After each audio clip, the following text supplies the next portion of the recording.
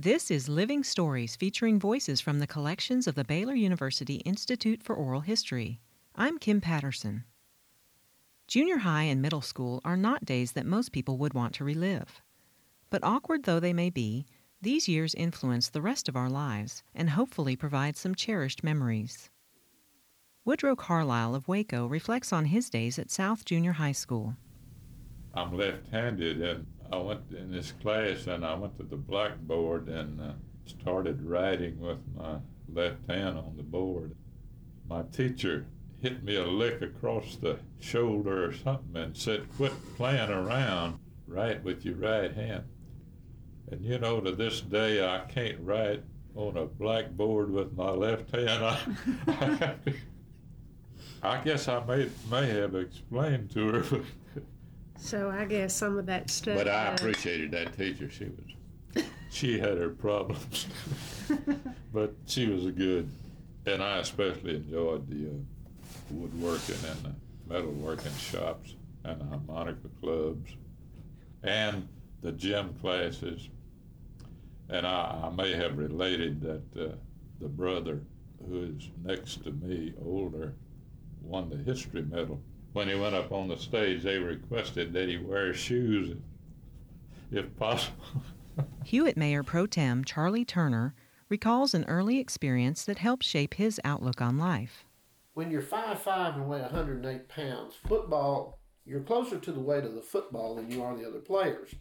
And the old story goes, the first time I suited out for football, they snapped the ball. They had a guy against me.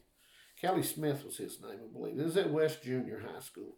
And when they hiked the ball, I took the ball. Coach had said, "Hit him hard as you can." I did. And I'm exaggerating a little bit, but not much. When I woke up, probably an hour later, I realized I was a lover, not a fighter, and so I joined the band. And I played drums ever since. Dr. Clifford Madsen, respected music scholar and educator at Florida State University, describes the impact of early mentors in Price, Utah. In junior high school, I was kind of adopted by a couple of people in the community by the name of Brown. Dorothy Brown and her husband, they were both music teachers. Dorothy was kind of the mainstay of the community. She used to be the person that would get the Messiah together every Christmas, or parts of it. And I can't remember, Dean Brown was his name, and he was the junior high school vocal person. So when I got into junior high school and playing in the band, he wanted me in the chorus too. And he was the one that first started teaching me about theory. I can remember going to his house one time and his teaching me, this is dominant, this is super dominant, those kinds of things.